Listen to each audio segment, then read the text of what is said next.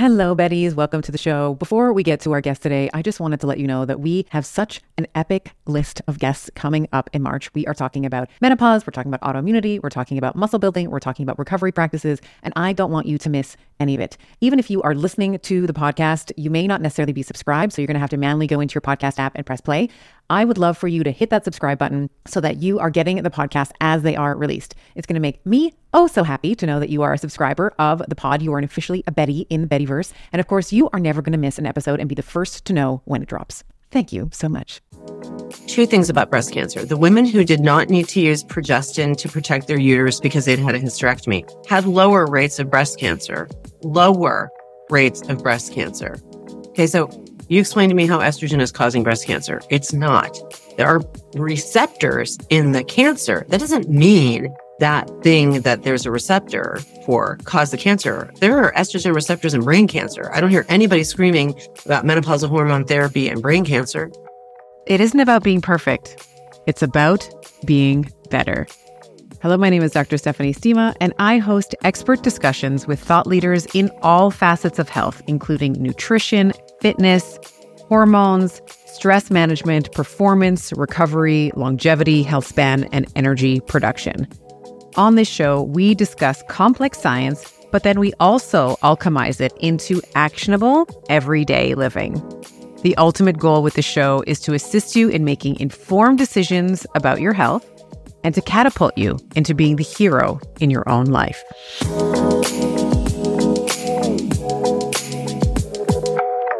Hello, my Betties, and welcome back to another episode of Better with Dr. Stephanie. It's me, your host, as always, Dr. Stephanie Estima.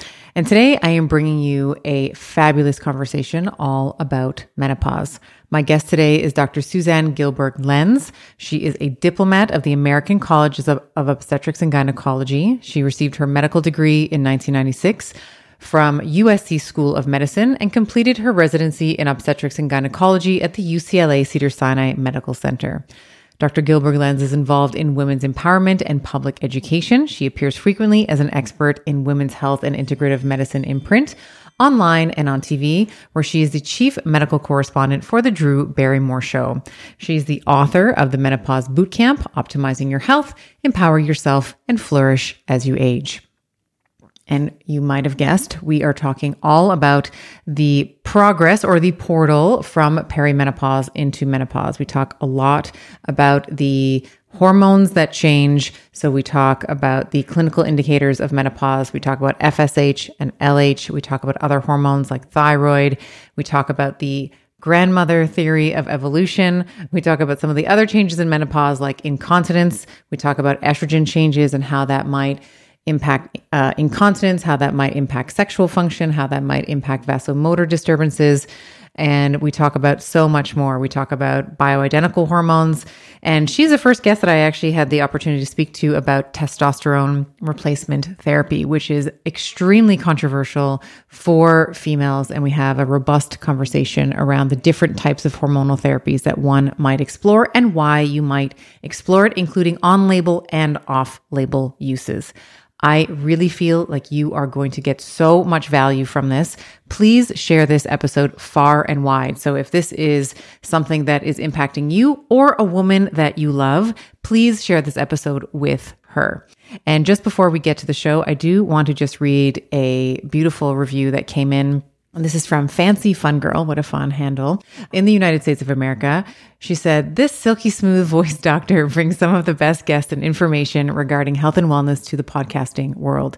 She's not shy about getting deep and geeky with her topics, which, while women focus, are relatable to all of us. Thank you, Dr. Stephanie, for your commitment to sharing with your audience." Well, thank you for taking the time to make a review. If you, my dear Betty, are finding value from this podcast, please rate it and review it on iTunes. Put a comment in Spotify. We see all the comments. We see everything. Watch us on YouTube. Make a comment on YouTube. It helps other people find the information that they so desperately need and then can take informed action. All right. Please enjoy my conversation with Dr. Gilberg-Lenz. Hey, Betties. I hope you are enjoying this episode as much as I am. We're going to take a little short break so you can hear a word from our sponsors. One of the biggest complaints that I hear from my beautiful perimenopausal and menopausal women is disrupted sleep, either in the initiation of sleep or trouble staying asleep through the night. Qualia Night is a different kind of sleep support. You actually take it at dinner time and it doesn't make you drowsy. It helps your nervous system naturally wind down in the evening like we used to before we all had smartphones. Imagine that, right? So when I take it, I start to feel calmer. I'm not groggy, but I'm looking forward to bedtime when it's time to sleep and I'm getting deep sleep again. I'm waking up feeling recharged and refreshed every morning, ready to take on the day. I want you, my Betties, to start sleeping better as well so that you can show up in your lives in all the verticals that matter with great energy. If you go to neurohacker.com/Estima15 and use code Estima15 at checkout to get 15% off of your purchase. That's Neurohacker, neurohacker.com/ESTIMA and the numbers 1 and 5. And it's good for 15% off of your any purchase in the store. In today's fast-paced world, finding time to exercise can be a challenge. I know as a mother, I certainly struggle with this between prepping and making breakfast and lunch and dinner and then the extracurricular activities for my kids, not to mention all the other commitments that I have at work and to my husband and my life. It feels like my schedule is always pretty crammed.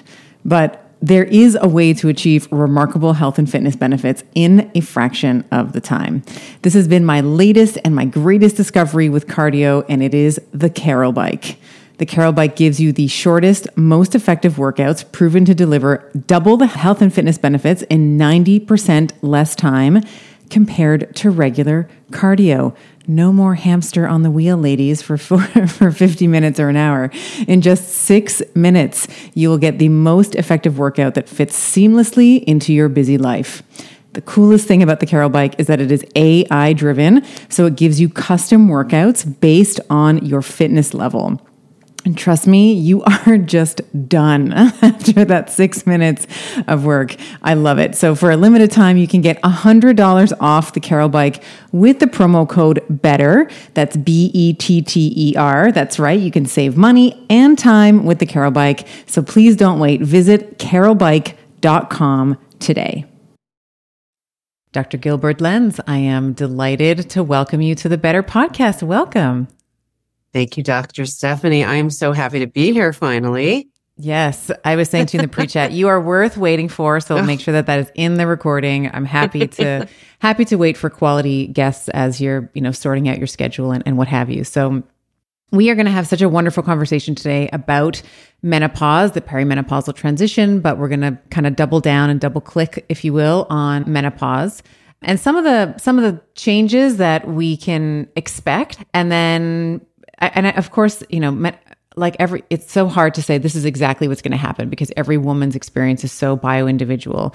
But one of the things that I think of as a coach and as an educator is let's just lay it all out. Here's all the possibilities that might happen so that you don't misinterpret your experience once you get there. So you don't think that you're crazy. So you don't think that this is a part of aging or, this is just your destiny, so that you can understand and identify some of these symptoms so that maybe you can communicate them well to your primary healthcare provider. Maybe you can get some solutions that, through bringing some of these topics up, you can get some solutions that are going to help you with this transition. So and then I also want to talk about some good things because there's some really good things about menopause. I think there's so many good things about menopause, and anybody who's following me knows that I let's just say this at the outset. Like, I'm excited to get down and dirty with you. That's one of the things that I love about your podcast and how granular you get. But I also, frankly, as the dust starts to settle a little bit in this world, what I'm starting to see about myself is what I always have been, which is that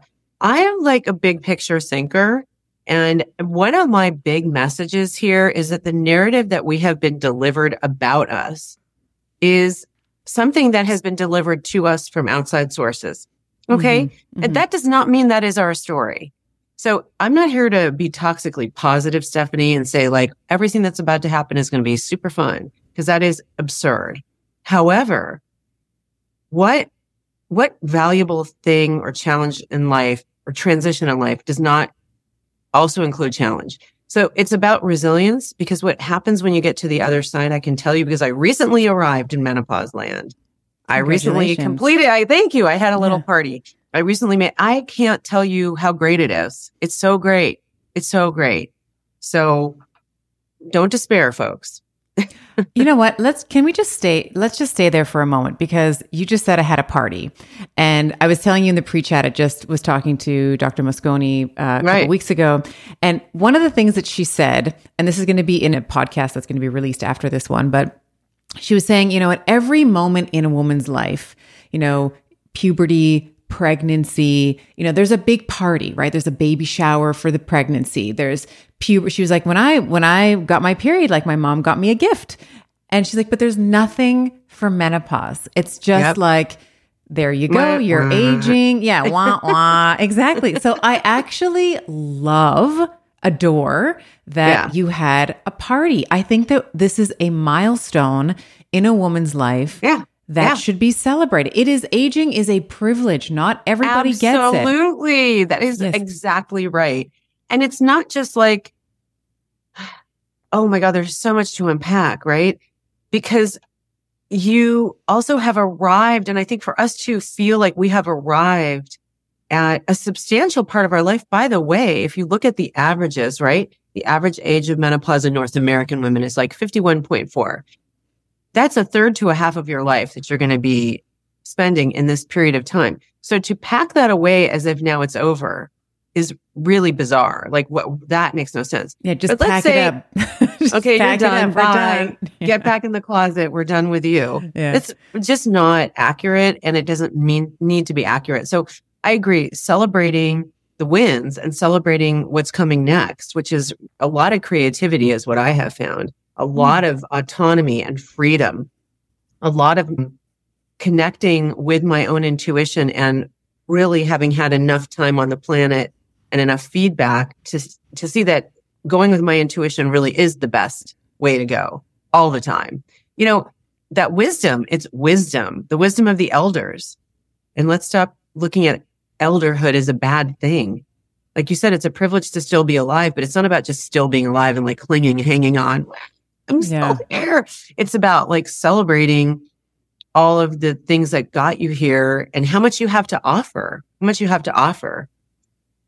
And people are listening to me now even more than they ever did before. Some of that is timing, the universal timing. I just happened to have a lot to say at a time when people were like, hey, maybe we should start listening to older women, but some of it I think is just my own self-confidence. I have something to say, I love that. And I think that there's something with that confidence. There's we'll say an unhitching, or, from other people's opinion. You're just like, I don't care. This is what it is. And I'm going to say it. And I think that individual who cares less about other people's opinions is a truly free one. And I feel like that portal, or that transition into menopause, with the lived experience that you've had, is an opportunity for you to unshackle yourself, let's say, from the societal pressures of always looking a certain way, being a certain way. Everyone's smiling all the time. How are you? I'm fine. Even though you might be suffering or something's happening that you really need to connect with another human about. So I think that there's and to be honest, like, let's just call a spade a spade. I think that scares people. I think that a free woman, a free thinking woman who gives 0 Fs about what other people think, I think that is one of the scariest things on the planet. And you actually see it on social media. People that just speak up, they are trolled, they're doxxed, they're, tried to cancel them, all the things. Mm-hmm. Well, that's why witches were burned at stake. I mean, we could really get deep about this. The other thing about it that I have actually found, which has been very interesting for me, is that I actually feel softened in a lot of ways too. I'm just starting to really explore this myself, but I find that I am able to be out in the world, and I am very much out in the world, but really connect to my heart a lot. I mean, I always was a very heart-centered person. But I think something you said really, really resonated, that uncoupling and not really being so concerned what I think other people are thinking. Newsflash, they're not thinking about me. They're thinking about themselves. I mean, hello. Well, that's the other thing. Yeah, that's the other thing. They're no one's actually not thinking about me. They're okay, so whatever. But I also feel less like pressure. I'm an intense person. Like I'm a very passionate person. I'm an intense person. Yeah. I didn't attend births and do surgery because I'm like super chill. Like I would like to think I'm chill. I'm probably not that chill. However, I find that I've been able to sort of channel that passion and intensity into this like much more expansive, loving, softer way. And I'm finding that that's just, I mean, I've always known this, but that's a much more effective tool for me for communication, because there's a big difference. I feel like sometimes when we say no F's to give, which I love that. And there's the whole like 50s no F's to give situation, which is, I think, absolutely accurate.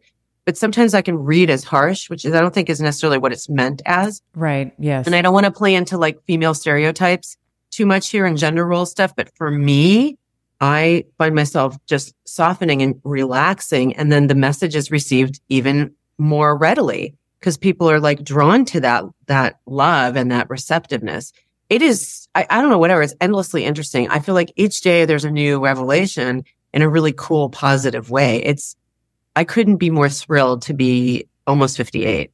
Wow. I have to say, I'm so drawn to that, because for one of the things I've constantly struggled with, I've been very open with this on the show, is just leaning into what I think you're saying, and I'll put a label on it. It might not be right, and redirect me if I'm off here, is like leaning into that feminine, that feminine energy. And this is not sex. It's like chromosomal agnostic, but we're just talking about. No, it's like, energy. Yeah. That feminine softness where you're just coming from, there's nothing underneath it. So that zero F's to give. Sometimes I agree with you. It can come across as like F you, because I've been really, really hurt before. So now I've built a wall around my heart, and I've built a wall around myself. So no one's going to ever do that again. That's not, I think that people can also sort of read that, but that softness that you're talking about, that gentleness, or that just expansive love and that stillness, I think what you're tapping into, which is something that I am myself personally just very drawn into, because I've always, like you, very driven, very accolade. I've sort of measured my worth based on how many letters were behind my name and how many courses I've taken and all the things. But I do think that there's something very special about unhitching your worth from the external, whatever it is, into the ether and, into the black hole of what, culture decides a woman should be.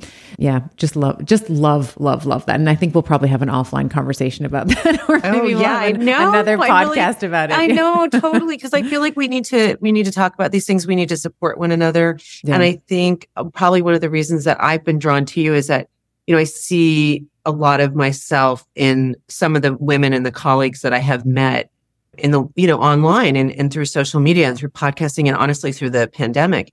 Yeah. And, like I can speak for myself, like I have a lot of male energy, which is how I got where I am today. Like I am a very ambitious person.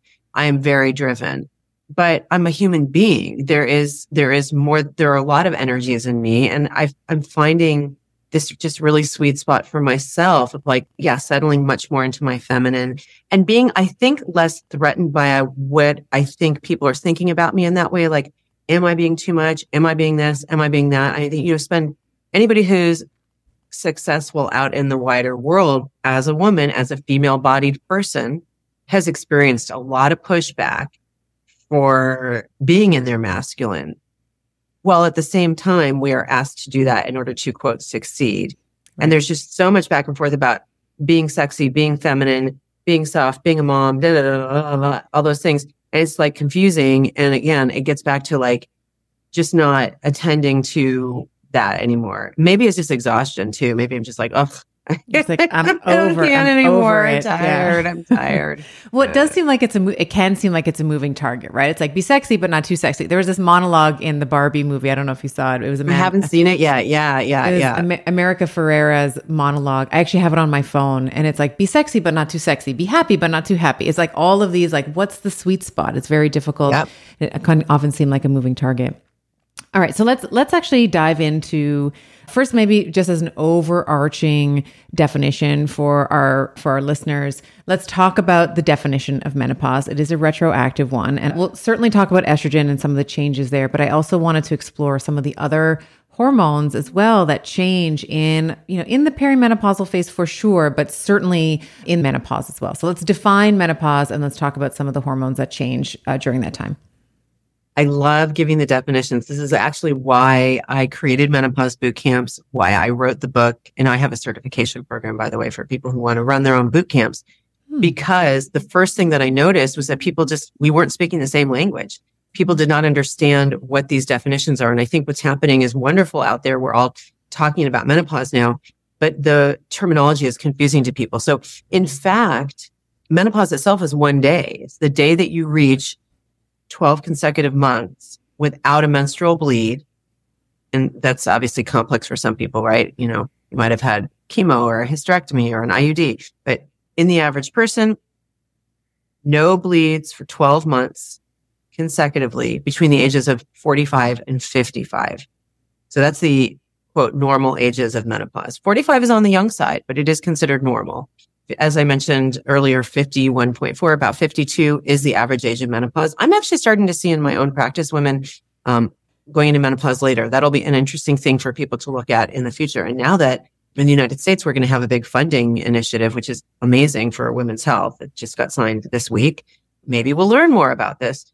But that's it. That's the definition. It's that one day that you get to the end of that 12 months.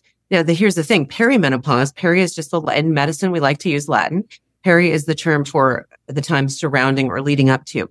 Perimenopause can last 5 to 10 years or more leading up to that. And I make the joke all the time. If you're a menopause expert, everything is perimenopause. Everything is leading to menopause because it's a very fuzzy term like perimenopause, menopausal transition, menopause. I think these terms are all being used interchangeably. So if your audience is a little confused, they're coming by that honestly. And it's okay. When you see a lot of information out there, when you see the term menopause, I think often they're more talking about the transition, and not just that event. And as you mentioned, it's retrospective. Yeah. Exactly. You don't know you're there till you're there. Mm-hmm.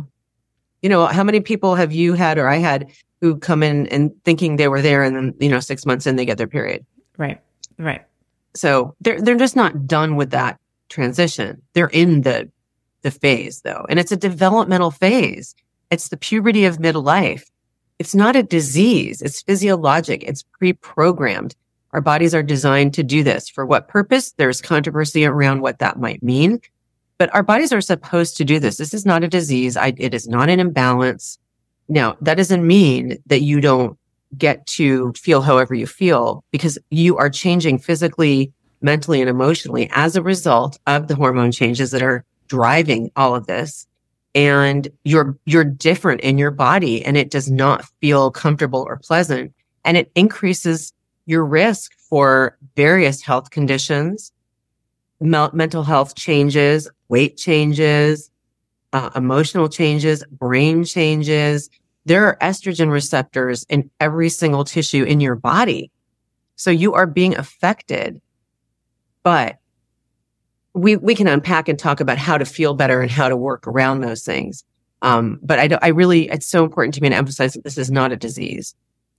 It is not a disease. And I think that I love that you're saying that. I think it is important because we do often in women's health specifically, everything is looked at as, we should cut it off, cut it out, or, give they're having some depressive, let's just give them a lobotomy. That might help, I say that tongue in cheek because it was not that long ago. It was in last century where if you presented with persistent, episodes or, clinical signs of depression or any type of mood affect, one of the possible treatments that you might receive would be a lobotomy. I haven't looked at this historically, but I bet if you looked at who this was happening to, it was women, probably postpartum, early parenthood, and perimenopause. I bet you anything. And maybe at any other time there was a hormonal fluctuation, maybe younger women and, late adolescence or stuff, which is tragic. It's just a tragic misinterpretation. And it's, obviously misogyny, but yeah. We could do a whole podcast on that. Yeah, we too, could I also guess. go down that rabbit hole as well. Because you would we'll never, talk about it another time. Yeah. I mean, imagine the pushback you would get if you went to a man and said, you know what, we're going to have to cut off your testes. I mean, that's the only way to cure your mood. Or, like even the word, if you want to, I mean, we won't get into this, but I will just say the word hysteria, if someone says you're being hysterical, literally comes from the word, or the origin is uterus, which means wandering uterus. So your uterus is making you bananas. Yep. I mean, sit down.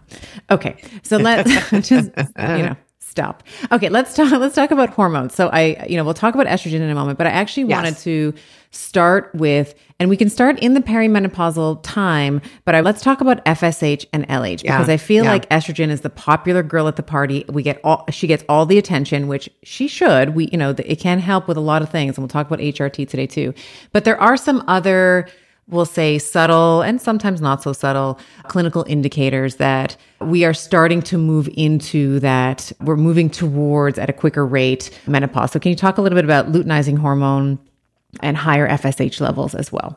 So here's the thing. This is really important. And again, this is a matter of people understanding the language of medicine and science. So follicle stimulating hormone and luteinizing hormone are actually the hormones that are made there's the signaling hormones in your brain. They are made in your anterior pituitary gland, and they are the directors that are talking to your ovaries. So the ovaries are largely where estrogen is made elsewhere, but most of the estrogen in your body is coming from your ovaries, as is progesterone. And I'm sure you immediately, as a healthcare professional, we have a crazy chart in our brains of the sex steroid hormone pathway, which I feel like if people could look at this, they would understand how complicated it is. And it is complicated. And that's why you can't just take one supplement. Right. It's not just like, you have to understand exactly. There isn't a one thing to do. And as you mentioned, you started the podcast talking about, we don't all have exactly the same experience, but in general, this is the way I explain it to my patients. There is a conversation constantly in your whole body. Hormones are just chemical messengers, and hormones are not just estrogen and progesterone and testosterone. I mean, insulin is a hormone. Thyroid is a hormone. Vitamin D is a prohormone. So this is a way that your body talks to itself. So the FSH and the LH are talking to your ovary, and in a reproductive age person, while you're menstruating, the FSH is directing the ovary to help choose an area, which is what's called a follicle, where the estrogen is going to be developed and an egg will be chosen to ovulate. So and there's a buildup. Okay. I mean, it's actually a beautiful orchestration. The FSH is talking. The estrogen is developing. When it gets to a certain point, it switches the conversation. LH takes over. I mean, I'm simplifying this. And now progesterone is made in order to support pregnancy should this egg that was released, ovulated, join with a sperm. When you get to a certain point, a certain amount of time passes, nothing happened, everything drops off. The lining of your uterus, which was developed over time in orchestration with the estrogen and progesterone, also drops off. You menstruate, the whole thing starts over. What happens in perimenopause, and this can start in your 30s actually, is there's a little bit, the regulation changes. It's a little bit less erratic. The orchestration is not quite as smooth, and the conversation changes. So when the brain whispers at the ovary to do its thing, it's very quiet and smooth. Then it starts like, oh, hey, I'm talking to you. Then it's screaming. So the FSH level will start to rise over time during that early part of the cycle. It's one of the ways we know about fertility, because we know that when the FSH level, the brain to ovary part of the conversation, gets past a certain number, fertility is much less likely to be smooth going, right? This is very important, because in my world, look, there's a lot of really interesting theoretical stuff. There's a lot of interesting research done in animals, interesting research done in the lab. Clinically, this is very hard to prove. We don't know always what the normal levels are at all of the different points in your cycle. And I understand that a lot of my colleagues are doing a lot of testing at various times of the cycle and looking at FSH and LH and the precursor hormones, pregnenolone and all these other things. The reality is that we don't always know clinically what these things are going to mean. What am I saying, Stephanie? it's not like we know when your estrogen falls below this and your progesterone is above that, or your FSH or your LH is at a specific level, you're going to have a hot flash, or you're going to have a mood change, or your sleep will be disrupted. It's really important for your listeners to know if they're doing this testing, it's fine. It's interesting. I think there are things that can be done with it. And I think there are specific cases like understanding what pathway metabolically your estrogen is moving into, because some estrogen forms are more healthy, some are more inflammatory, some are more cancer producing. I think these can be important. But I think if everybody's out there doing a lot of really fancy testing, beware, because that isn't necessarily going to guide the clinical management of your symptoms. And as I backing it up, this is not a disease. So what we're looking at here when we are talking about treating and supporting you is how can we treat and support you? What are the symptoms that are bothering you? What are the side effects you are having as a result of your normal, natural process? And then providing those solutions that can be anything from lifestyle, diet, stress management, hormones, supplements, vitamins, minerals, eating differently, exercise. These things can all be plugged in to support you clinically, but it is not an algorithm that is set in stone. And people get really confused about that. So I mean, I went really far with this, but there are a lot of other hormones. You're 100% right. And I think specifically talking about this is very important because people don't understand how their brain is influencing their ovaries. Like this is where it's coming from. Why does it disconnect? We don't know. We don't know why that happens. We really don't. Yeah. And I think that there's, some, we'll just say male evolutionary biologists that say, well, once you've reproduced, you've basically lived out your term here. Like we don't care for you to be there's no reason for you to be around. So I would disagree with that insofar as, sure, we don't want to be pregnant. Like at some point, when you're 60, you don't want to be caring for a newborn anymore. At least, I mean, maybe as a grandmother, maybe you want to be, caring for your children's children because you can hand them back at the end of the day and you don't have to have all the sleep deprivation. Well, but goes along with it. But the developmental and evolutionary biology community this is controversial, right? But there is an idea of something called the grandmother effect. Yes. And there are specific species, right? So we know that certain orcas and a couple of other whale species, now it turns out giraffes. And now it turns out there was recent data showing that chimpanzees seem to do this as well, a specific kind of chimpanzee. So the idea here is that we are pre-programmed to stop reproducing because we are valuable to the survival of the species as an older female who is devoting resources not to our own bodies, carrying a pregnancy and then caring for that newborn, keeping it alive with breast milk and all that. But now our resources are diverted to the tribe, or the pack or the herd or whatever it is. It's hard to prove these things but it's very, very interesting. And appealing because the resources are limited, right? We can only do so many things. And then the other thing is that the burden of maternity is very, very high. Females in other species and in our species died routinely in childbirth, So, it's interesting. So why did some species seem to develop this inborn process to stop reproducing? Yes, perhaps it is for the survival benefit to the rest of the community. I mean, it's pretty interesting. But I mean, why do we have to have hot flashes to do that? I don't understand that. Yeah, I love that you're saying this because you don't, I think what you're saying and what this sort of grandmother theory is exploring is that maybe you're not reproductive, but you're still very productive. Like you are still absolutely very much contributing to the community. You're helping the mother who needs to be at home tending so you can go out and forage the leaves, not the leaves, but the berries and the food, and you can support the mom. She can take a nap while you're playing with the baby, that kind of thing. So I do think that I too share, I share some joy in it because I think that we've heard I've heard sort of forever the messaging that it's just like a modern fluke. It's just like modern medicine's fluke that women are still around after menopause because you've basically, you've utilized like all of your utility is now, you've used it all up, right? It's like if you're in a game, you've used up all your hearts, it's time to die, Right, right. And I do really appreciate this because I grew up with my grandmother and I would stay with my grandmother over the summer.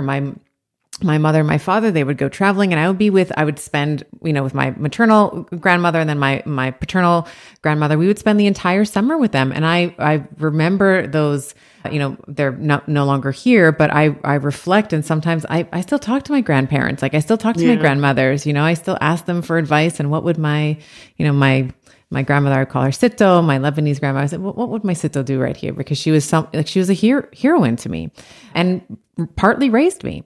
So there's something. And that's also the beauty of the intergenerational experience.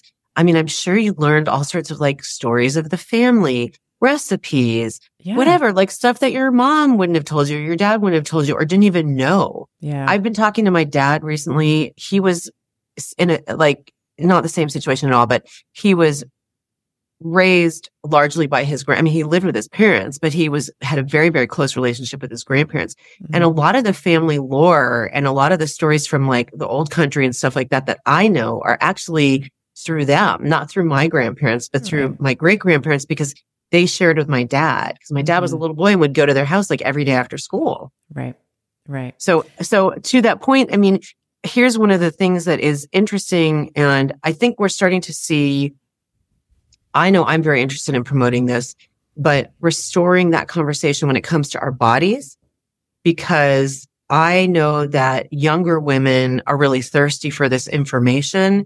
And I'm actually having a lot of really wonderful conversations right now with younger women who have an online presence, for instance, we want to have a conversation so that we're educating each other about each other.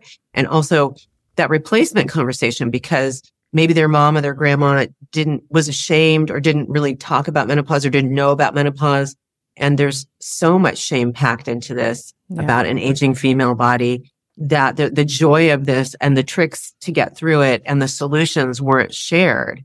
And I'm really, really excited about having that conversation. I didn't have a conversation with my own mother about menopause until I was in my 50s, because I was still getting my period, and my mom had a hysterectomy in her 40s for fibroids, like classic 80s stuff, right? Mm-hmm. That was it. And they took her ovaries out, which was a disaster, by the way. Well, we're here anyway. Might as well take these bad boys out. Yeah. She was like 45 or something. Terrible. So I didn't know. And here I am, like a menopause expert. And I never had the conversation.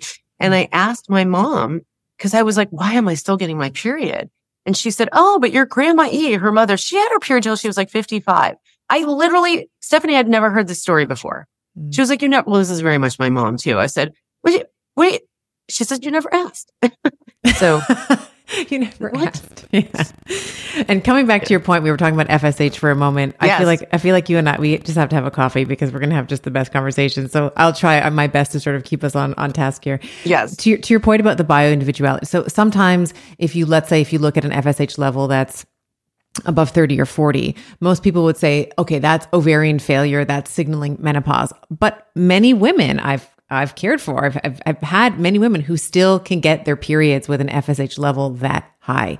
Absolutely. I'm so glad you brought that up specifically, because I have this done all the time too. People come to me, my doctor did my hormones and he told me I'm in menopause, or she told me I'm in menopause. And I was like, okay, first of all, why are they doing that? I mean, again, if you have an IUD that makes you not have a period anymore, it can be confusing, especially if you're in this age range we discussed. Yeah. And you're having symptoms, right? Because in perimenopause, you have all these symptoms that are, classic menopausal symptoms. Again, getting back to terminology, when we're talking about menopausal symptoms, they're not just like on the day you go into menopause. They're leading up. It could be a decade of these hot flashes before your cycle, a PMS that's not 2 days, but 14 days.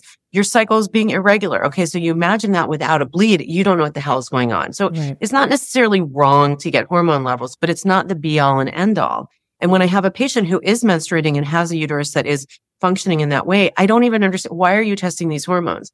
If the person is coming into you with all of the laundry list of symptoms, let's make sure it's not her thyroid. Let's make sure she doesn't have an autoimmune disorder that is developing. Let's make sure she doesn't have anxiety or depression that is actually because her life is a mess, whatever, and she's unsupported and she's burnt out.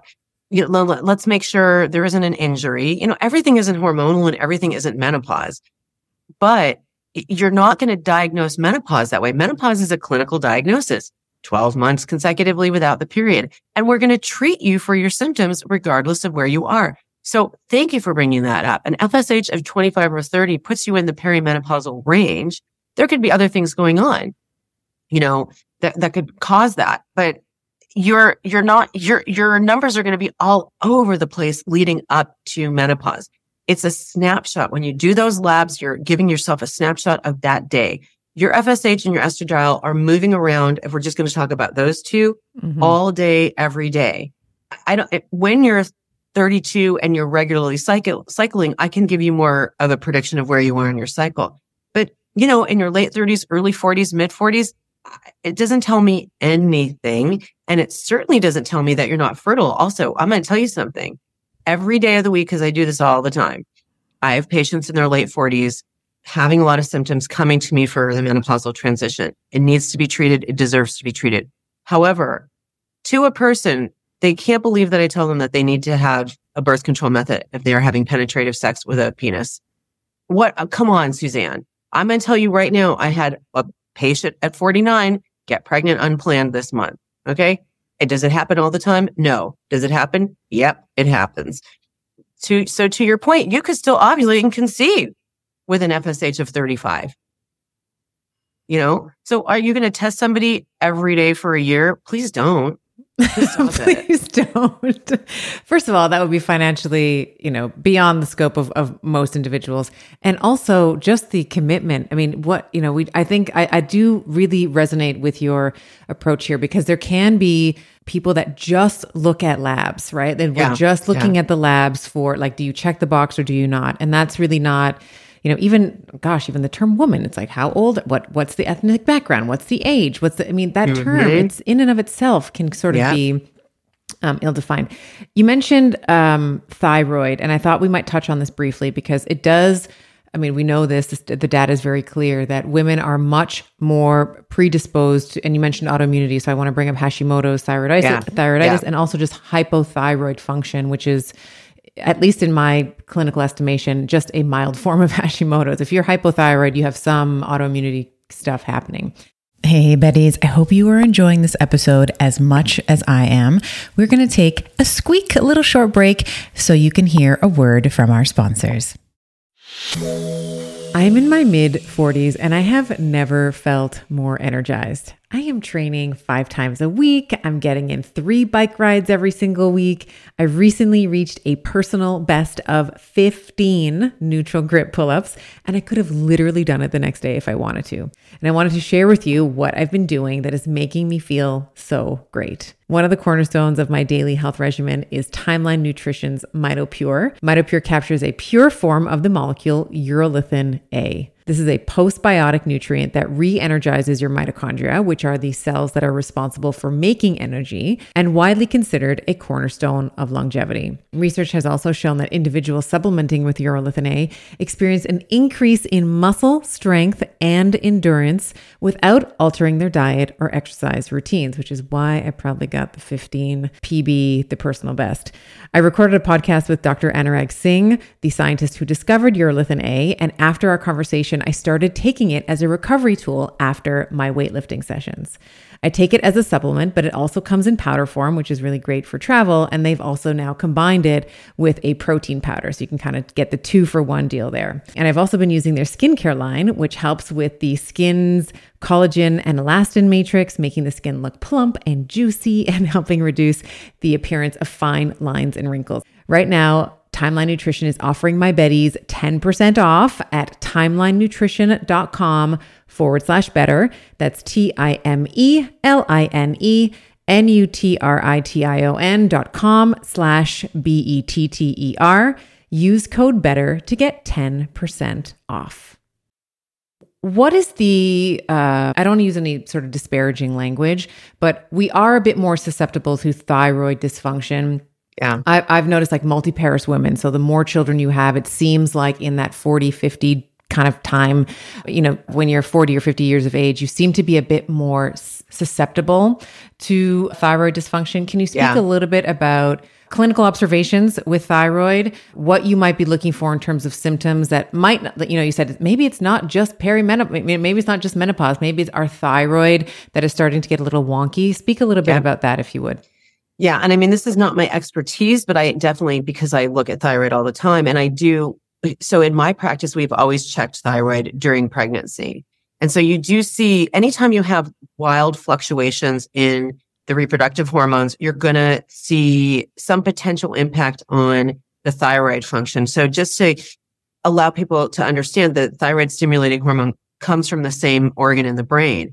And I don't know if a thyroid endocrinologist could talk more clearly about this, but it makes sense. They're neighbors. They have an impact on each other. And again, these hormones are all talking to each other. So we know when your estrogen and your FSH and LH and your progesterone start to alter, your thyroid can be impacted as well. And they also can cross-react with each other. So we know, for instance, women in pregnancy who have hyperemesis, who have much worse problems with the GI function and the nausea and vomiting, we know for a fact that that is actually coming often from the thyroid or there is an alteration in the thyroid. Like these are people who have a tendency to have hyperthyroid function.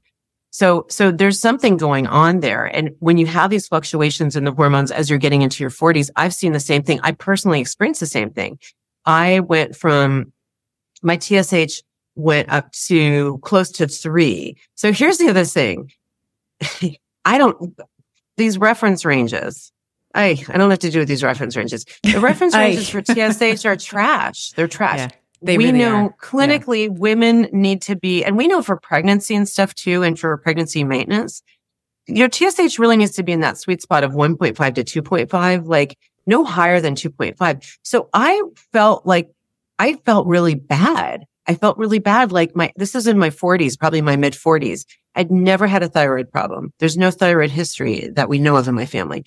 And I just was really sluggish later in the day. I couldn't, my brain wasn't clear. I just felt off. I didn't feel like myself. And my TSH had crept from probably mid 1s to high 2s, close to 3. And I mean, I was educated and I brought this, my internist at the time was a really good guy. And he was like, well, if you feel bad and this is what you're telling me, okay, we'll treat it. I mean, this is what happened. So should all of you have to go in and advocate?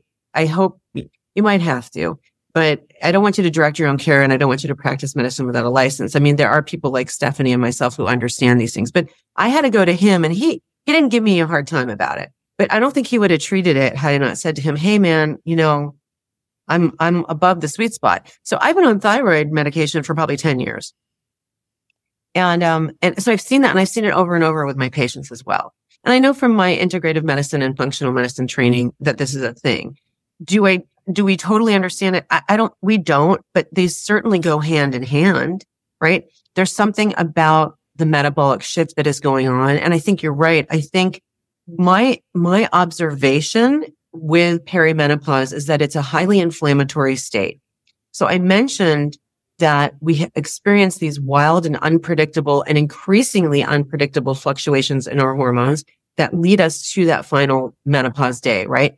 But those fluctuations are inflammatory. I mean, to me, what happens is your estrogen levels are fluctuating wildly. Estrogen at a certain level is anti-inflammatory. If it's too high, we know it's pro-inflammatory, right? It can increase your risk for blood clotting specifically.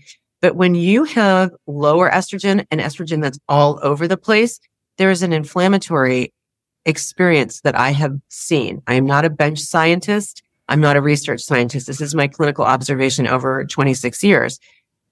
Joint pain, muscle pain, brain fog.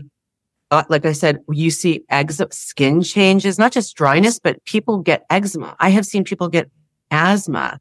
These are all inflammatory. All of my patients with actual autoimmune disorders that are already diagnosed. Lupus, Sjogren's ends up getting diagnosed around this time, but my lupus patients, my patients with any of the actual autoimmune disorders all have flares. We know for a fact, and this is documented science, we know that when women go through hormonal changes and shifts, they can get flares in their autoimmune disease. This includes MS, multiple sclerosis. So that's inflammation. That's inflammation. And I think the thyroid is being subjected to the same thing. The thyroid is probably being influenced at some level with these fluctuating hormones.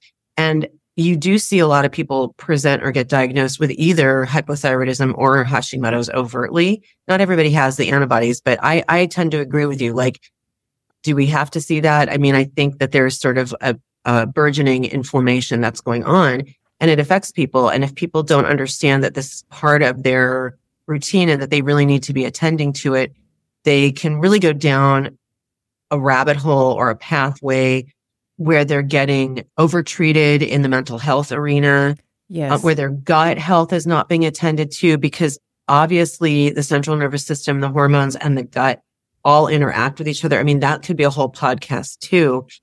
We know that hormones are influencing our microbiome, and the microbiome are influencing our hormones. So with thyroid and gut, it's actually, I think, a much bigger deal than people realize. I know there's a lot of interesting information out there about, for instance, you don't need to be celiac, but gluten intolerance and thyroid problems are absolutely linked. Again, what is the common denominator there? Inflammation. So it all makes sense. I think there's enough data to support at least making sure that's part of your annual visit or your conversation. Yeah, I love that. And I like the TSH. And then I would say where you might need to advocate for yourself when you're speaking with your PCP is just getting a full picture, a full thyroid. Yeah. You can't just do it with TSH. You have to look at your free T3 and your free T4. You have to. Yes. You have to, because your TSH could look okay. Thank you for bringing that up so that I'm more clear. But if we don't, the functional hormone is the T3 to T4 the T4 to T3 conversion. So if we don't see those numbers normal, we're missing the boat. Yeah. And we'll talk a little bit about, we've talked on previous podcasts about, the primary site. So the thyroid is going to make primarily T4, but then we do have this cleaving of the iodine, primarily in the liver. It's primarily, then we see some we see some in the cardiac, we see some in the heart, we see some in the muscle, but it's primarily in the liver. So you're, to your point with gut health and being able to detoxify properly, this is one of the major roles of the many the multitasking, mother, the liver. One of the things that she does very well, of course, is detoxification. So making sure that and you'd mentioned before, different pathways of estrogens, right? Which is also going to be concentrated primarily through conjugation and hydroxylation, which are the first two phases of, I mix those up, hydroxylation and then conjugation in the liver. And I think, most of my conventional colleagues this is not part of our training. Yes. And so I think rather than point the finger at them, I'm always advocating for you to advocate for yourselves. But this kind of goes back to something that I talked about in the beginning about my own philosophy and my observation of my own way.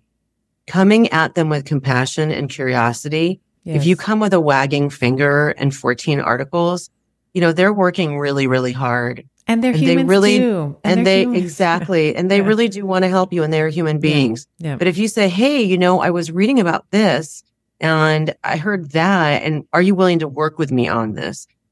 I really think most of the time doctors are going to want to work with you. I've done it with my doctors over the years. I actually had an experience this week, Stephanie, where a very, very well-known diabetes specialist in my community, I'm in LA, was telling our mutual patient that she couldn't be on hormones. I mean, whatever, which is ridiculous. It's nonsense. And I was like, oh my God, stop it. I said, listen, why don't you suggest to her that she read my book and read this other book by Dr. Avram Blooming and Carol Travers called Estrogen Matters. Yeah. Yes. And she did. And she about faced, because I was going to put her patient on hormones anyways. There was no reason not to. And I talked to the patient yesterday and she said, oh my God, she read the book and she thanked me. She wasn't offended. She wasn't good pissed. On her. Yeah. I love that. Mm-hmm. Yeah. So good. I love that. And that released a little bit of hope molecules in me because, I do, to your point, I do believe that all of your primary healthcare providers, they got into that line of work, maybe because their parents wanted them to be in that line of work, or they really wanted to move humanity forward in some way. And I, like you, I have an excellent relationship with my medical doctor, with my, with my team. And there's always an open conversation when there's a disagreement or we see differently. It's always very, very respectful. And that's something that I think everybody can have. And to your point, if you come in with your finger wagging, it's like, Dr. Stephanie said, you're not going to give me a full thyroid panel. And here you are not giving me a full, that's not going to get you anywhere. They're going to say, who is this person? She's not important. And you're not getting the full thyroid panel, right? So I think I love that question. Are you willing to work with me on this? I think that is a wonderful bridge. That is a wonderful bridge question. Let's talk about some of the other changes. You've wrote about this in the Menopause Bootcamp. You've spoken about it, and I'd love for you to talk about it on this show. Is incontinence. We'll say broadly other changes in menopause, but I want to start with incontinence because, you had mentioned you made a comment earlier around so much shame being kind of wrapped up in a woman's aging body. Yeah. And I think that this is an area where, you're not going to spill the tea with your friends and say, guess what, guys, I went to, the trampoline park with my kids and I peed you're not going to talk about that. That's going to be something that's completely embarrassing for most women and they're not going to mention it. So can we talk a little bit about maybe the etiology, like what's the mechanistic, like what's the reasoning why that's happening? Yeah. And then maybe some solutions if there are any for how we can navigate that. Well, there's lots of solutions. I mean, the first solution is to destigmatize it, but you're right. And there's sort of like broadly two reasons why we have incontinence or involuntary loss of urine. One is structural. It's the pelvic floor. And I always hold my hands up like a sling, right? So there is a interconnecting network of muscles that literally holds up the bottom of your body. It's in your pelvis. So there's slings of muscles going from the bony pelvis across to the other side. And through that, we have openings for the urethra, the vagina, and the rectum. Those muscles have to both be strong enough to hold all the organs and supple enough to respond to functional needs. Once we've been alive on the planet and gravity and aging and loss of collagen and loss of elastin, childbirth, loss of strength, right? And childbirth for those people who have had children, you put stretch and you put tension on those muscles, you damage those muscles. And the thing about the pelvic floor is that most of the people listening may not even know that they had a pelvic floor, let alone how to contact with it and use it.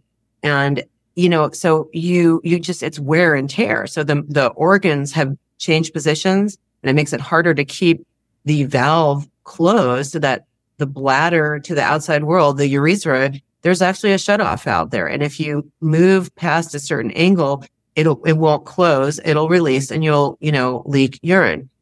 So that's what we call stress incontinence. So that's the structural part. The other part is hormone changes. So as I mentioned, the estrogen specifically, receptors are in every part of our body.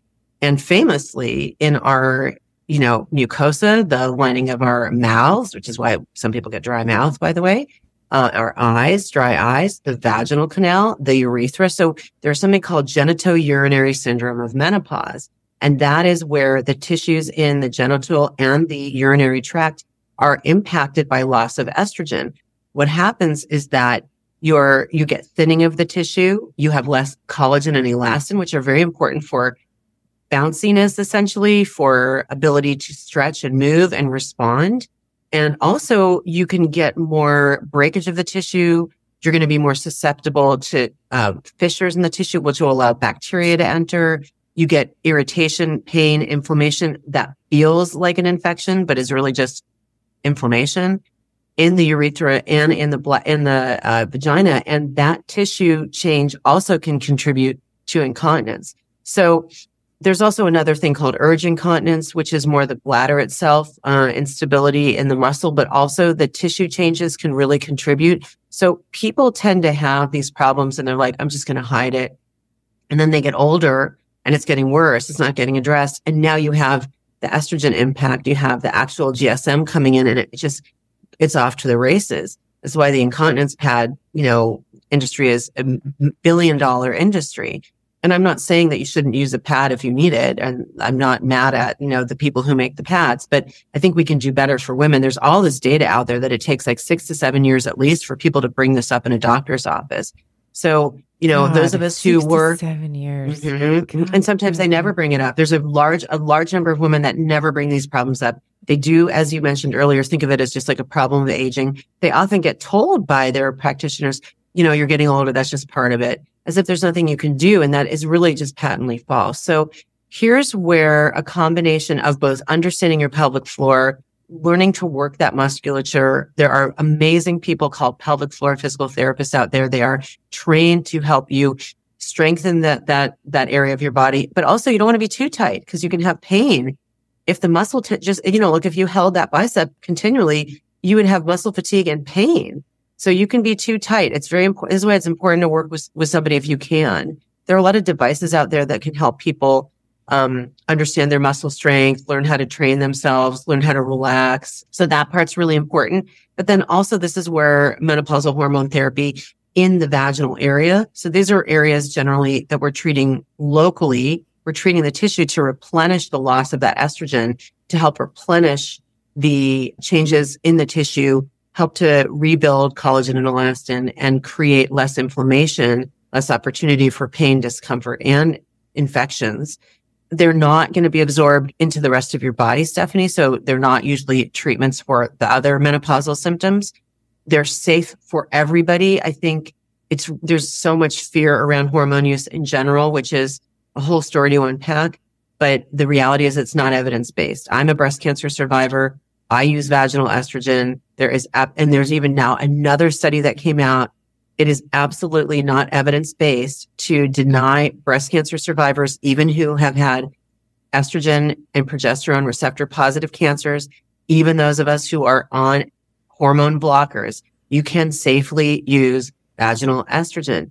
And it is a matter because it's not systemic, because it's a local not systemically application. Absorbed. Yeah. And it's a quality of life issue, and it's a health issue. As we get into our older years, older women can get a bladder infection and die. They can get a kidney infection and get septic. I'm not trying to scare people, but this is not benign, and not treating it and coming from a place of fear about bodily changes and allowing our healthcare providers to also respond from a place of fear is actually damaging to our health. So these are not funny or cute memes. These are serious things. And incontinence is really disabling for people. Really disabling. If I could make a recommendation, and this is just something that I would do, is Google online the pelvic floor, or just I have my Netter's book from school. I still have my Netter's anatomy, which, it's that sling that you were talking about from the pubic bone to the coccyx. And then there's, as you were mentioning, I actually love the way you described it. You want it to be supple enough to be able to respond to whether it's, urinating or going to the bathroom or, birthing a child or, penetrative sex. And also we want it to be tight enough, as you were mentioning, or strong enough to have the resilience, let's say, to hold in all of our organs. I just love that. I love that picture. So it's almost like the Goldilocks, not too tight, not too loose, right? Just right.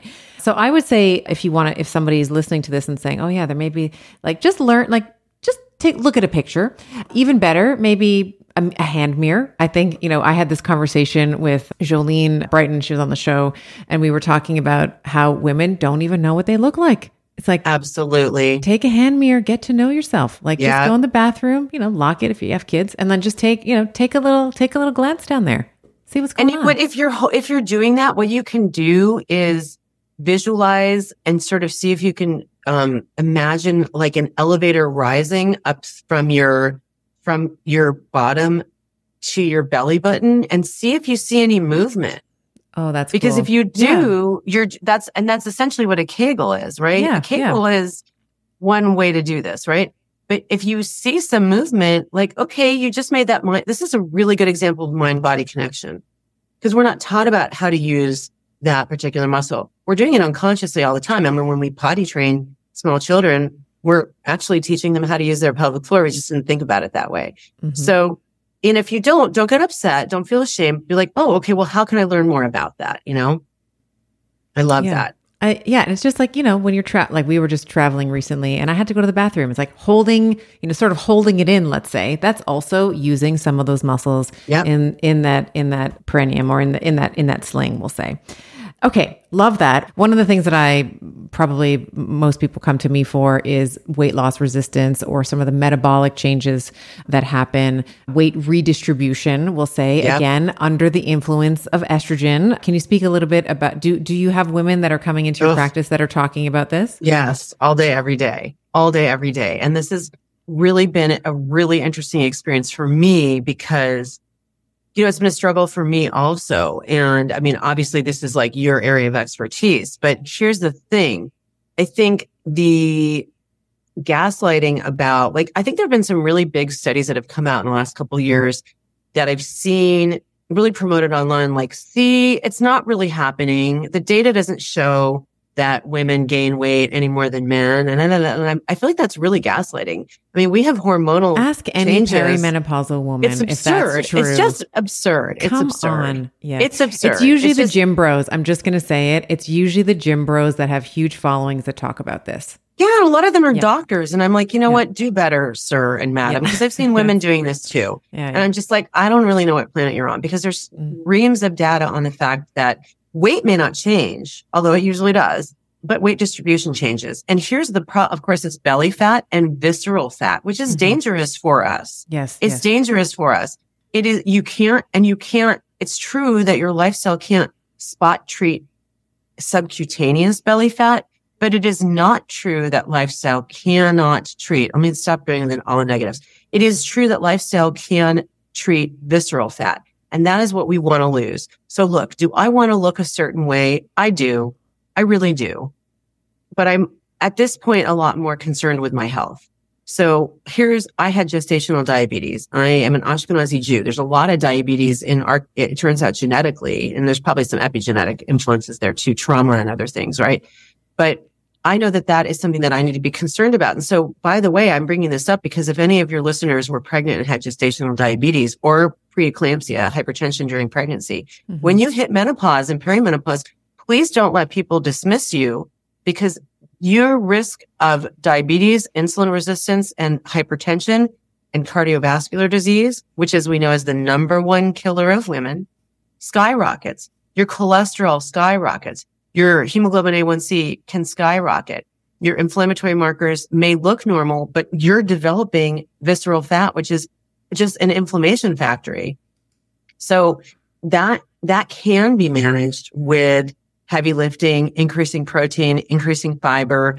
I'm not a fan of restriction diet culture. I have my own disordered eating history. I'm super honest with this about people. I really get my patients because I am one of them. Yeah. And I have had my own struggles with body image and all this kind of stuff.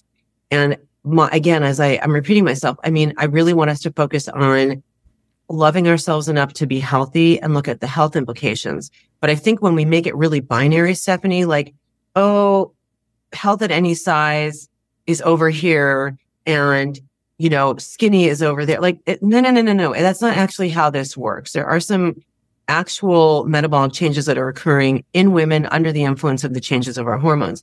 The other thing to understand about this is that you can do things, you can change things, and you can focus on health without getting crazy and just going into eating disorder land, which isn't going to help you because as we all know, there are also, if you look at some of these interesting studies where they can do CT scans and MRIs where they're showing the fat distribution, you could have a skinny person with a shit ton, excuse my French, of abdominal fat, visceral fat. And these people they may be fitting into their size 0 genes, but they're actually not healthy. Those are, what are they? TOFIs, I think they're called. Thin on the outside, TOFI. So thin outside, but fat on the inside. And when we say fat, we're saying visceral fat. Yeah, visceral fat. So there has to be a balance between self-love and acceptance and, being real about what are the health concerns. I think there was one more thing that, of course, my brain fog is preventing me from remembering. So again, to the evolutionary biology people, there is some thinking that the belly fat that we develop, we do more conversion of estrogens in that fat. So remember, I talked about the ovary is really the source of estrogen for us. Mm-hmm. But the truth is that you do have adrenal hormones. So the adrenals are the cute little guys that are, or girls, whatever you want to call them, sitting on top of your kidneys. And you make a precursor hormone there called DHEA. which can be routed by aromatase, an enzyme, either to testosterone or estrogen. And actually, the fat that we make in our belly can be routed toward making some estrogen. Now, the thing is that this estrogen is not necessarily the most beneficial kind of estrogen, but it is estrogen. And I feel like it's our body trying to help us. So sometimes when I tell people that, I'm like, look, your body's trying to help you. So like, understand that, when we get into like this war with our body, it's just never good. Like, you're not going to win. And I don't think it's healthful or helpful, but there is maybe a reason why your body's trying to do that. It's trying to preserve your brain. It's trying to preserve your bones. It's trying to preserve your heart. It's trying to give you a little bit of estrogen to get you through the next big chunk of your life. Hey, Betties. I hope you are enjoying this episode as much as I am. We're going to take a little short break so you can hear a word from our sponsors. Foot mechanics affect every aspect of your fitness and your movement patterning. When we are wearing shoes with a built-in arch support, lots of cushioning, we are affecting the mechanics of the entire lower limb and spine. These types of shoes will shorten the Achilles tendon, they will limit ankle dorsiflexion, they cause more arch collapse, they limit toe flexion and abduction, which causes bunions, they affect your ability to squat properly, and your ankle and knees have to take up the slack of a foot that isn't moving the way it should. I have recently swapped my running shoes and have been wearing Peluva shoes as my day shoe, still training barefoot, and I've loved it. Peluva helps to restore foot mechanics, giving your feet the room to move, which improves posture, your gait, your natural body movement, and for me, it's helping my squat. Go to peluva.com/Dr. Stephanie to get 10% off of your entire order. That's PELUVA.com/DRSTEPHANIE to save 10%. I really like that reframe. I think that it reframes fat in general, so whether that's subcutaneous, visceral fat, it's the, I've spoken to individuals who talk about this with the same, with Alzheimer's disease, when we see some of these beta amyloid plaques. So Dr. Dale Bredesen will say, these tau tangles and these beta amyloid plaques, we used to look at them as this thing that needed to be removed and they're evil, but it's actually the brain's protective mechanism from a variety of insults, right? I've heard researchers talk the same sort of line of thinking around cancer, that cancer is the body's response. Now, I'm no endocrine, I'm not an oncologist. I wouldn't know enough to intelligently speak about that, but some conversations that I've been privy to talking about this idea that cancer is also a response to a variety of environmental, and exogenous insults. And that's it's a bizarre, of course you think about it, you're like, why would your body do that to yourself? But it is a self-preservation mechanism, the same as an amyloid plaque might be. Yeah. Yeah. And you mentioned, I just wanted to, talk about cardiovascular disease for a moment. And I'm so glad that you brought up that you are a breast cancer survivor. I actually pulled some stats, in prep for our conversation, but knowing your history a little bit, because you've spoken about it online. Cardiovascular disease is, as you said, the number one killer of women, full stop. Like it kills more women than the next 16 causes of death. And that includes all cancers, AIDS, acquired immunodeficiency syndrome, and motor vehicle accidents. Wow. It is the number one killer. And then I also, if you can just allow me to nerd out for a moment, the risk of developing cardiovascular disease versus the risk of developing breast cancer. So women have a 1 in 8 risk, so about 12%. If you divide 1 into 8, it's about 12% risk of getting breast cancer. For cardiovascular disease, it's more than 1 in 2. It's 56%. Yeah. Yeah. Most breast cancer survivors are going to die of heart disease. Right. Okay. Next point. I just want to throw this in here just to make sure we have this in the ledger.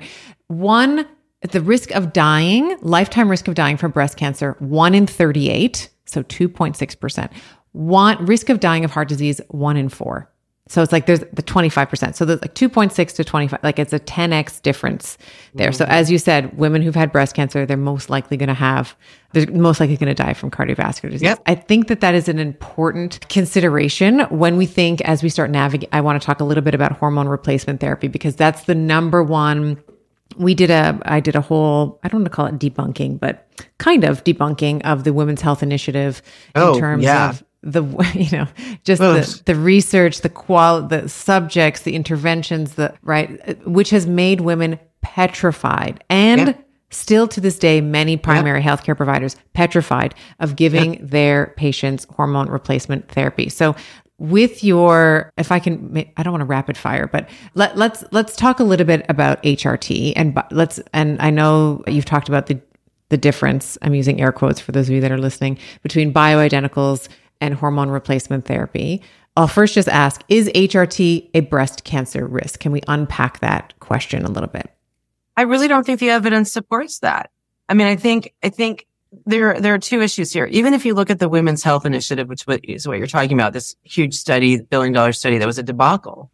And that wasn't really even looking at women in the transitional zone. It was looking at women far older. The average age was like 62, 63. These are people who already had heart disease or breast cancer. Because your risk of breast cancer is increased. Yes, there's a 1 in 8 risk, but that's not like across your lifetime. That's like, lifetime risk. And the risk of breast cancer increases every year you're alive. And it's mostly in women who are older. So even in that study, even looking at hormones that a lot of us don't even use anymore, two things about breast cancer. The women who did not need to use progestin to protect their uterus because they'd had a hysterectomy had lower rates of breast cancer.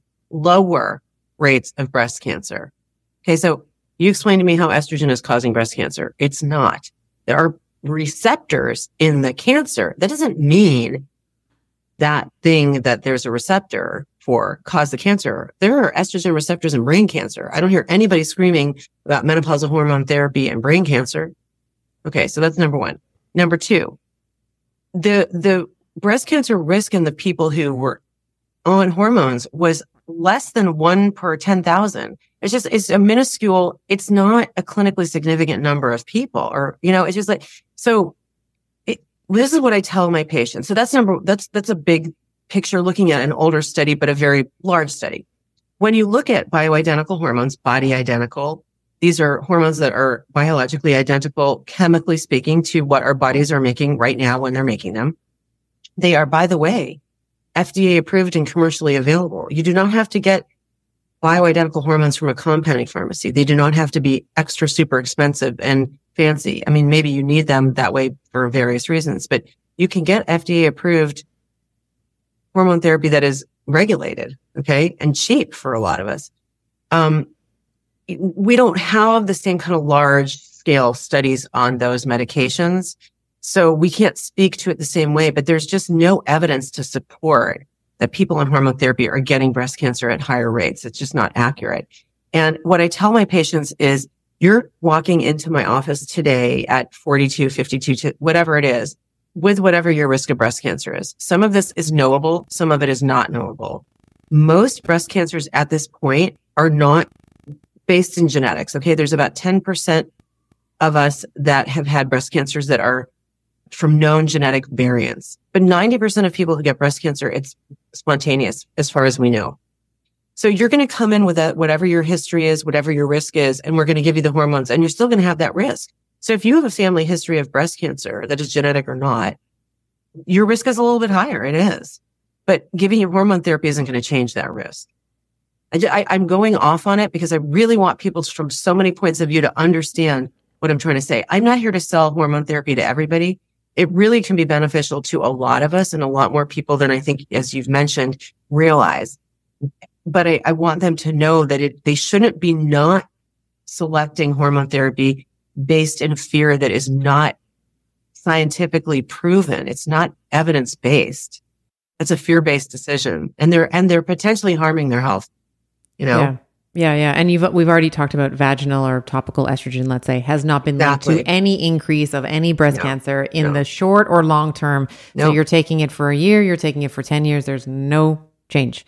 Okay. So when should a woman start considering breast cancer? So, what am I saying? When should a woman consider hormone replacement therapy? I'm sorry, I had maybe a Freudian slip there.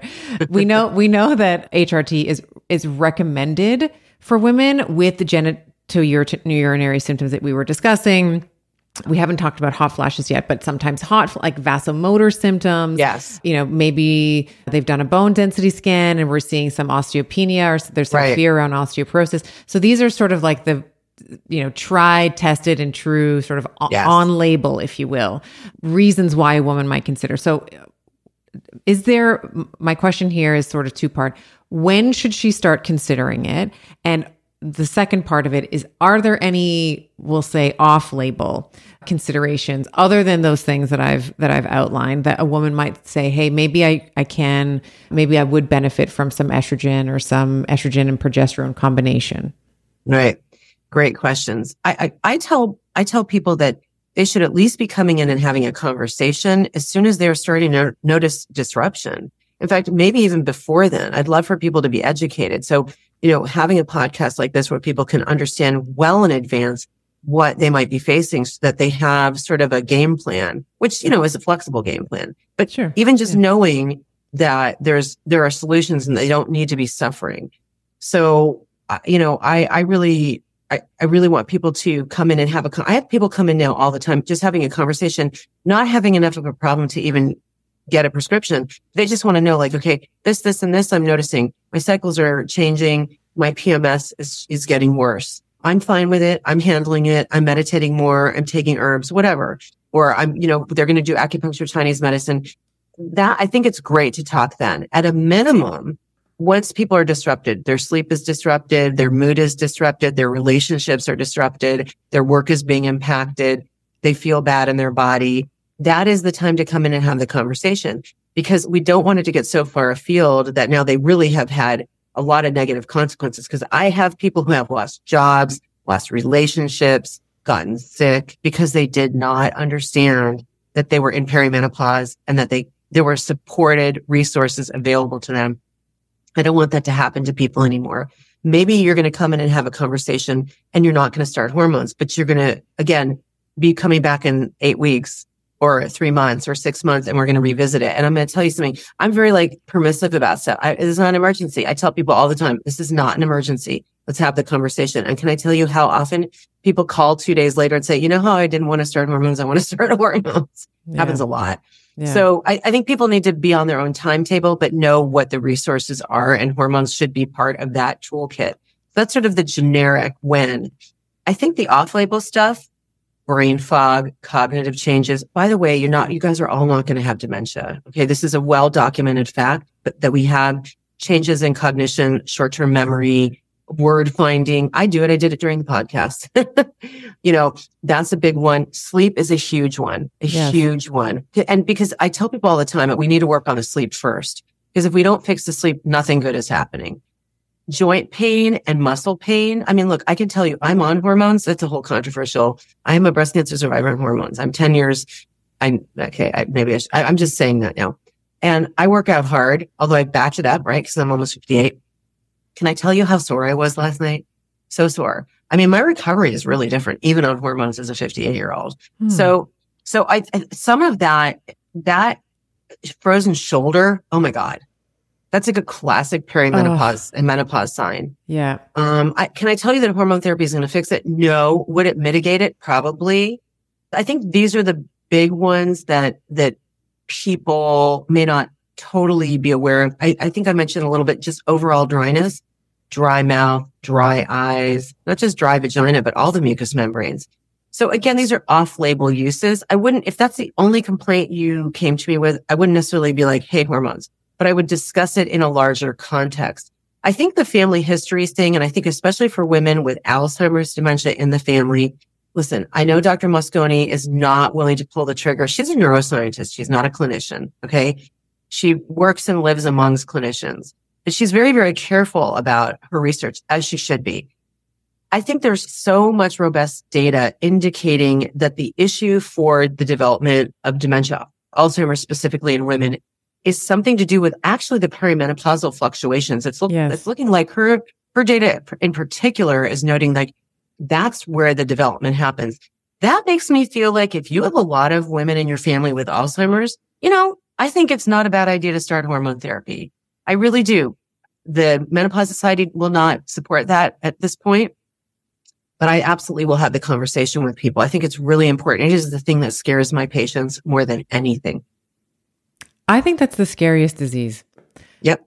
I would take any other, if I had to choose if there was like 10 diseases in front of me, that would be the last one that I would choose. Can you, Yep. I mean, it's just the scariest, like you have no memory of your life. Yep. Everything is erased. You don't know your husband. Gosh, I mean, yeah, for me, that is something that is, I mean, I've always been fascinated just my entire career with brain metabolism and, you know, the changing, or let's say the arc of change of brains over the lifespan. And that would be just, I mean, I remember my great aunt, she had Alzheimer's and she didn't remember anybody except my dad. And she had no idea didn't know her sisters, didn't know my grandmother, didn't know anyone. And it was so, man. So I know anybody who's dealing with any type of dementia, but particularly Alzheimer's disease it's a devastating disease, truly. Oh yeah. Yeah. I wanted to ask you about TRT.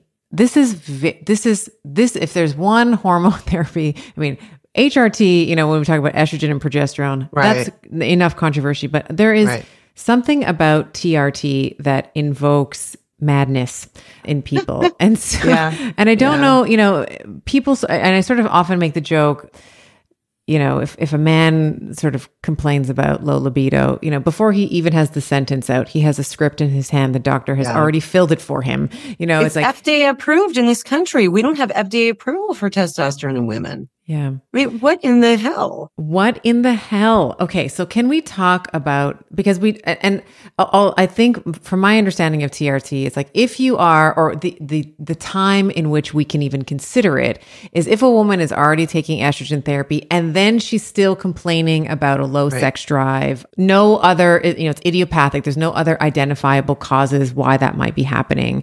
Then you might have the TRT conversation. But nothing else, no depression, no fatigue.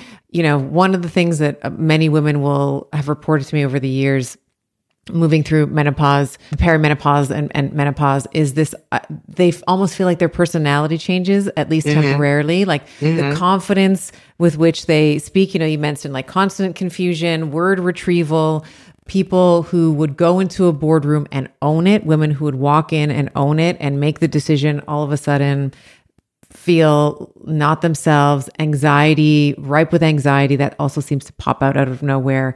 Yeah. And, you know, you mentioned estrogen receptors everywhere in the body, and testosterone, you know, like the brother to estrogen, same kind of thing, right?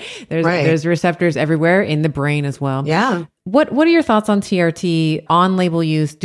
Is there off-label? Is there a time and place for TRT for women? What do you think about that? I think most of us who work in the menopause space are prescribing testosterone, and it's an off-label prescription. But I guess my thing with testosterone is it's very frustrating to me how little data we have on it, and I think that's one of the biggest problems. And I think what happens when you have that vacuum is you have people who are really overselling and predatory around it, and making it like, you know, it's like if the only tool you have is a hammer, everything works like a nail. Right. And then you have people overprescribing, and it's kind of like the cocaine of hormones, right? So like if you do a lot of cocaine, you are going to feel amazing.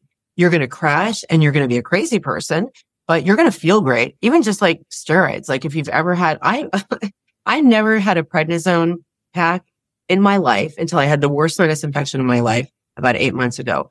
I swear to God, I was like, holy shit, I'm in the disco in 1982 right now. I was like, but you can't take that shit all the time. It is not good for you, right? I was like, well, if I could do steroids every day. Okay, no, you can't do that. Yeah. So it was a really interesting experience.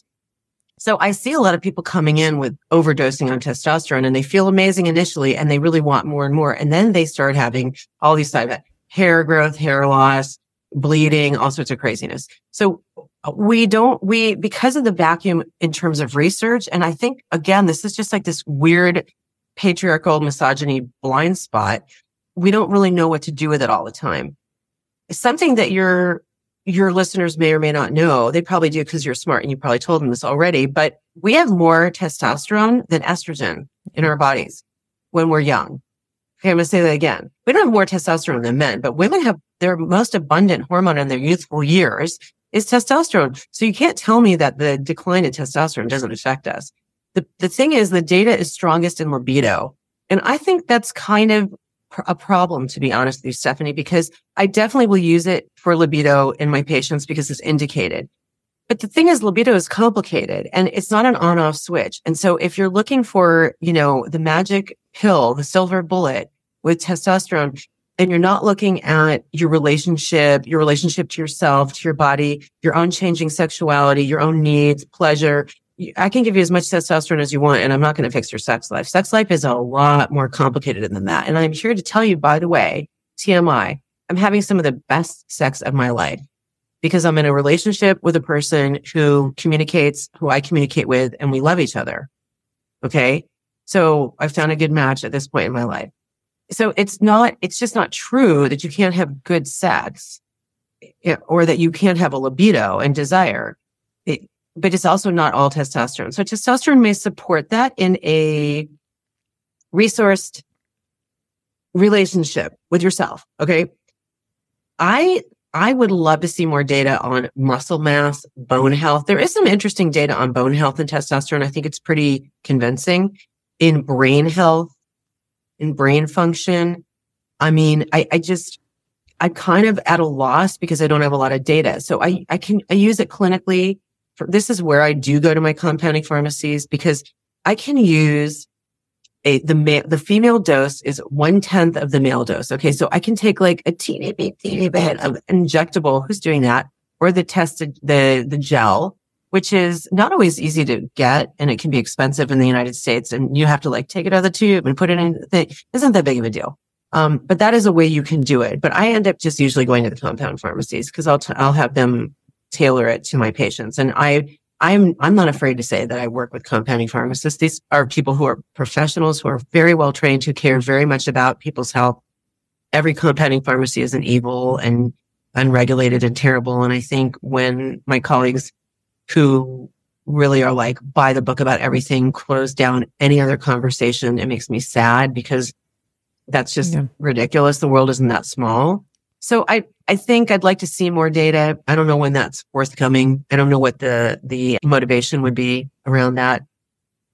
And but I use it. I think there's a lot of promise. I do think you're right. I think that's probably the next wave in hormone use in a broader sense, because there are definitely a lot of people who are using it, but it's not being touted or used broadly at this point, Yeah. And I think to your point, I think that there is a conversation that it's not necessary for women only when it's libido, only when there's no other indicated. I disagree. I disagree as well. Yeah. And I love that you said that testosterone is the most abundant sex hormone in the female body, because it is. As you said, we don't have more than men, but we have much more testosterone than we do estrogen. Yeah. And your context around libido, I think, is also well taken in terms of, I was reading something actually this morning, and this is just a personal philosophy that I have with my relationship with my husband. And it's this framework that I completely reject this idea that the longer that you're with someone, that it's, it goes from lust, you're just lusty and like just all, it's just like fabulous, like mind blowing sex. And then it sort of peters off. Eventually you're just roommates and you don't even recognize each other, and you sort of see each other, passing in the hallway in the morning, getting your coffee. And so I was reading this morning, this idea that, yes, there is that lust, there is that sort of, and there's, some evolutionary biology in terms of the dopamine and all the things, in terms of why that lust and that sort of insatiable love happens in the beginning. But if you are thoughtful about it in the way that I think you have been in your relationship, that lust can turn into sacred love, where you want to heal together. There is a sacred container between you and your partner, where you can go deeper on many of the, core values and points of interest that are shared between the two of you. And I think that sacred union, maybe, if that's a word, you sort of go from lust to this like sacred love and this sacred union that only gets better with time. And I've talked a little bit about this. I haven't talked too much about it, but I love this idea of this legendary love, like this love that just grows and grows and grows with time, and it gets deeper and more intricate and more wholesome rather than just sort of fizzing out. Yeah. But it takes work. And I think that people are both exhausted and burnt out. And if we don't educate people on their bodies, on intimacy, on sexual intimacy, on changes, on growth, then I don't understand how we're expecting people to continue to enjoy that aspect of their life. If most of what they're being sold, and I do mean sold, is that initial kind of pink cloud lust stuff, which is great. Who doesn't love that? That's fun. But then they don't know how to go beyond it. And, one of the things that I do talk about in my practice, and I think, a great sex therapist can be really helpful in this way, is how to reestablish that intimacy, how to reintroduce dopamine, that this idea of like scheduled sex, for instance, for a busy couple that, is running a household and working, and maybe they have kids, all this stuff, or maybe the kids are gone and they're like, oh my God, we've been like, co-managing the corporation that is our family. Like, how do we reestablish that? Actually scheduling sex increases dopamine release because you're looking forward to something. You got something to look forward to. Yeah, you got date night on the calendar. Exactly. Absolutely. So there's lots of little things you can do that help it, but you have to be willing to help it in this idea. The other thing that people get really stuck on is this idea of spontaneous desire, which is mythical. And to some extent, and also not distinctly female. Now, all men and all women are not the same. Okay. I don't want to get into all the gender stuff, but just like physiologically, in general, female bodied people have more responsive desire. So and I have so much grief walking into my office about like, I just don't want to have sex. And they think they're supposed to be a 13-year-old boy.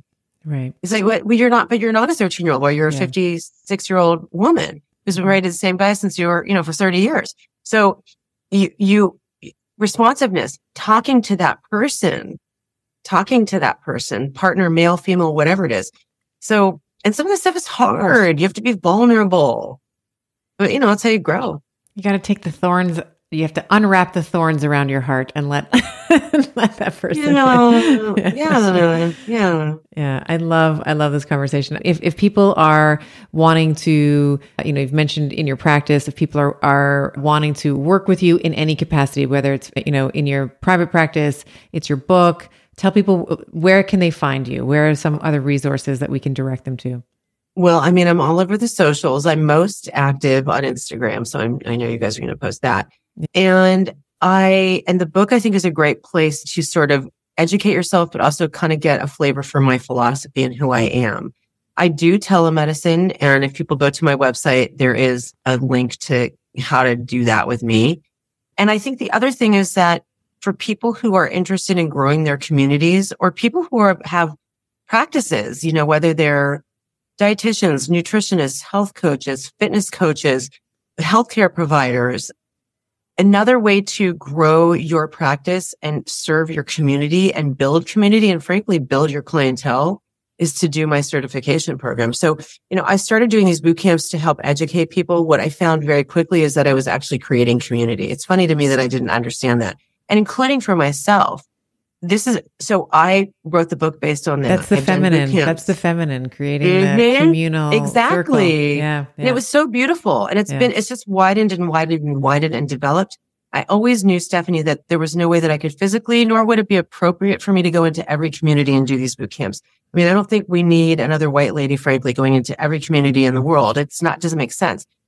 And this is not a how to treat menopause. This is how to understand menopause, how to approach menopause, how to resource menopause, how to support each other, how to create ongoing community. So now I have a program where you can certify in my method and you can create menopause boot camps in your own community. I'm super excited about that. They're on sale. I think we should maybe make a discount code for your people. Sure. I'd love to do that. Sure. And that's another way to sort of create an opportunity for yourself individually and for the people around you and give back. I feel very strongly about my purpose in life is to be an educator and a supporter and a cheerleader and now a wise woman. I'm really stepping into it.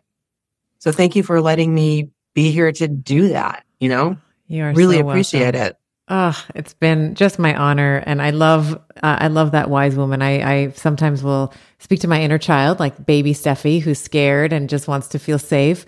And then I also speak to, my older, grandma Stephanie, and I sort of envision her with long white hair and a big moo and, like a big crystal, something that's sort of the woman that I sort of envision that I'm, moving towards. And I just love that you made that reference. That's really great. Okay, so we'll have all of those links for people in the show notes. We'll figure out discount codes, and that'll also be in the show notes there as well for the Menopause Bootcamp certification. Yeah. Just a pleasure, Doc. Thank you so much for your time, your presence today. And I know that this is going to be so valuable to my community, because these are some of the questions that we get all the time.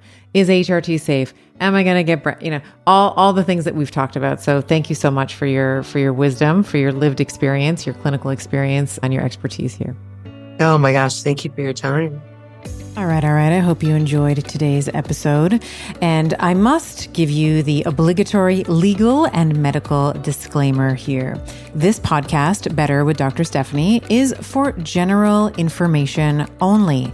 And the advice, recommendations we discuss do not replace medicine, chiropractic, or any other primary healthcare provider's advice, treatment, or care. In the consumption of this podcast, there is no doctor-patient relationship that has been formed, and the use and implementation of the information discussed are at the sole discretion of the listener. The information and opinions shared on this podcast are not intended to be a substitute for primary care, diagnosis, or treatment. In other words, guys, be smart about this. Take it with a grain of salt. Take this information to your primary healthcare provider and have a discussion with him or her to make the best choice that is for you. Remember, I am a doctor, but I am not your doctor. And these conversations are meant for educational purposes only.